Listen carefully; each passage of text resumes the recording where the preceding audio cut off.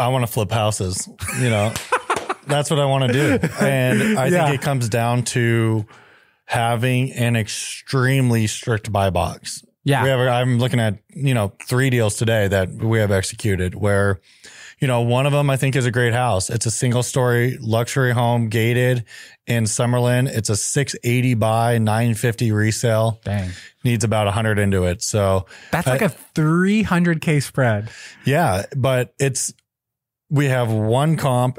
It was unrenovated at 965. Oh my gosh. That sounds like a really good deal. But that comp's going to fall off. Here's where you have to have the real estate knowledge, right? Yep. That comp's going to fall off in 3 months because it's sold in October, which is a good comp.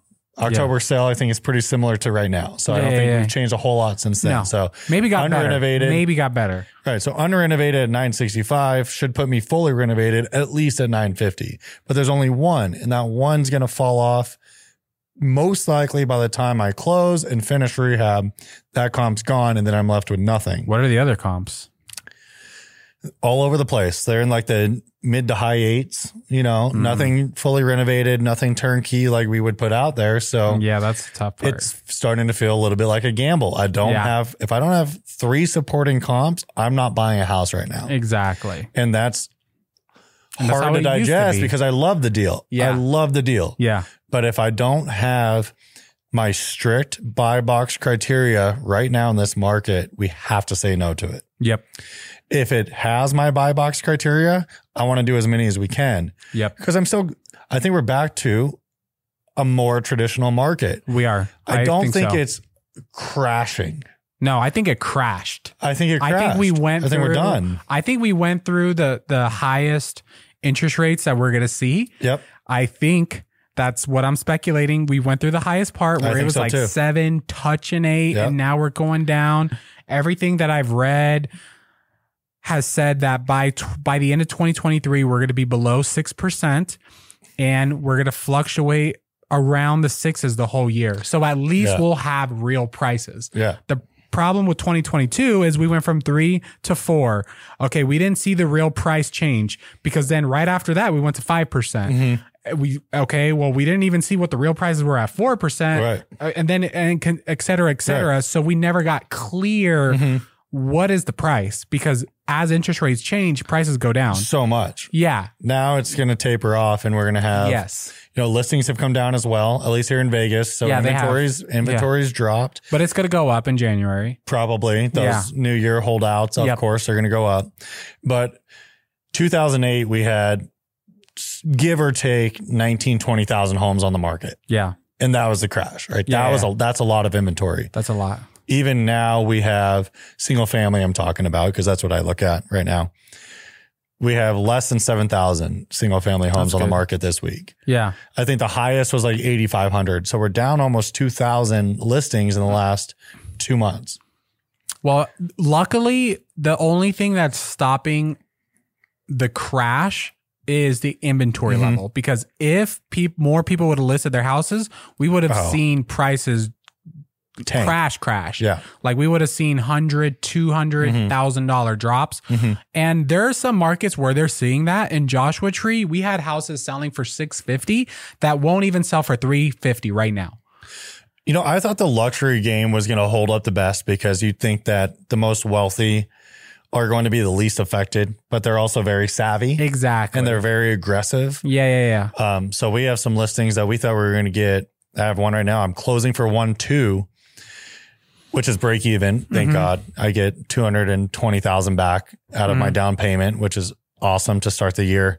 But we thought this house was going to sell for 155. Yeah. So it went from making us 350,000 to break even. Yep. So that's a big drop though. 300,000. That's like a 30% drop from what I thought it was going to be to where it's at. So on the luxury game, we hit 10, 20% reductions on a lot of our listings. Yeah.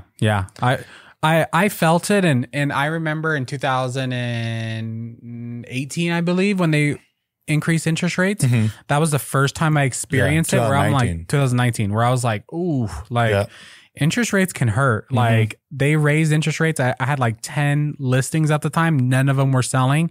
And I was like, whoa, like this is bad. Yeah. So when they raised interest rates in April, I was like, okay, this is bad. I'm not buying because I don't care if you're Superman. You ain't going to be the feds. No, the feds, if the feds want prices to go down, guess what? You could be the most confident man and blah, blah, blah, blah, blah. No. Goal accomplished. Goal accomplished for sure. Yeah. You know, that's what they set out to do and they're going to do it. Yeah. And they're doing it and they're going to continue to do it and it's fine, but there's still ways to make money in real estate. So it's all good. Yeah. So for 2023, flipping, we're going to flip. That's our business. Flipping. I think if we do it right, people are going to buy and sell homes. I also have a lot of confidence in Vegas. I think Vegas is growing like mad. There's things happening all over the place. We have a Super Bowl. We have F1. We have new local casinos going up all over town. We have sporting venues going up all over town. Vegas, I think, is solid. We're going to flip houses for sure. How many or how much we want to make, I don't know yet. It depends. I haven't really felt out how many we can buy with that new buy box, but we're staying tight to it. Okay. We're doing a lot of wholesaling as well. So we're wholesaling a lot of these deals that we lock up off the MLS, which is free to us. Yep. Which is awesome. You know, typically to wholesale, you got to spend 15 to 20% of your, 5, 10, 20,000 plus a month on marketing to wholesale a deal. So you need to sell a deal to even break even on marketing and do another deal to make money. Yep.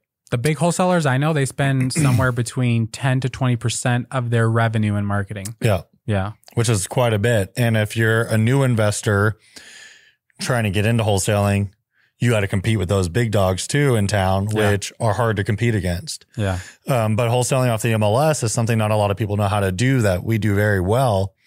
And we do it in a specific way where sometimes we lock a house up at 500. We'll sell it to you for 500, but we get the 15K commission. So that's our 15K wholesale fee. Yep. So that's something that we're doing a lot of. We're trying to do 4 or 5 of those a month. And you guys made like a $300,000 wholesale fee off the MLS. Off the MLS. Jeez. $347,000. How did you make over $300,000 on a wholesale fee by using the MLS? Yeah. So we locked this luxury property up as a flip. Like we do it with every wholesale deal we wholesale off. Is if it doesn't work for us, we're probably going to have a hard time selling it off. So we locked it up at 1.69 or something like that, 1.7. We comped it out at 2.5. When we were in contract with it in our due diligence phase, there was a sale that happened super fast cash for $3 million. So our comp went from 2.5 to $3 million. So we have a local luxury investor that will buy deals off of us. We represented them. So we represented them as the buyer's agent on it, and we tacked on a wholesale fee. So we made the commission plus a $347,000 wholesale fee. We sold it for $2,040,000 or something like that. It was awesome. Damn. So we made $347,000 in 10 days selling it off. Jeez. I think those deals are still out there because I have a friend that just wholesaled a deal off the MLS in Cali and made like $100K. Yep. So I know those deals are still out there, but you just got to be in the game. And one thing I like about it is the investors feel really good about these wholesale deals from us because we do sell them off a lot at contract price. We don't tack on a wholesale fee on top of it. Yeah. So these, $500,000-$600,000 deals that we're making 15, 20K on commissions are easy deals. They trust us. And now we're representing them as investors as well. So they're always a client to us. Yeah. It's not just a one-time wholesale deal. Yeah. Now it's, every deal we lock up, they get to see too. Yeah. And make a decision on. Yeah. I think that's really smart. I've always told you guys, I really admire your business model because it's a lot of first of all, you're not spending a lot. Right. Like you don't have a lot of overhead using the MLS and paying your acquisition people commission. And second of all, you're not having to invest a bunch in marketing. And third of all, you are not playing in like any gray areas. It's like, hey, MLS, it's on the MLS. Right. Sign it to you. We get a commission. Super transparent. Yeah, super transparent.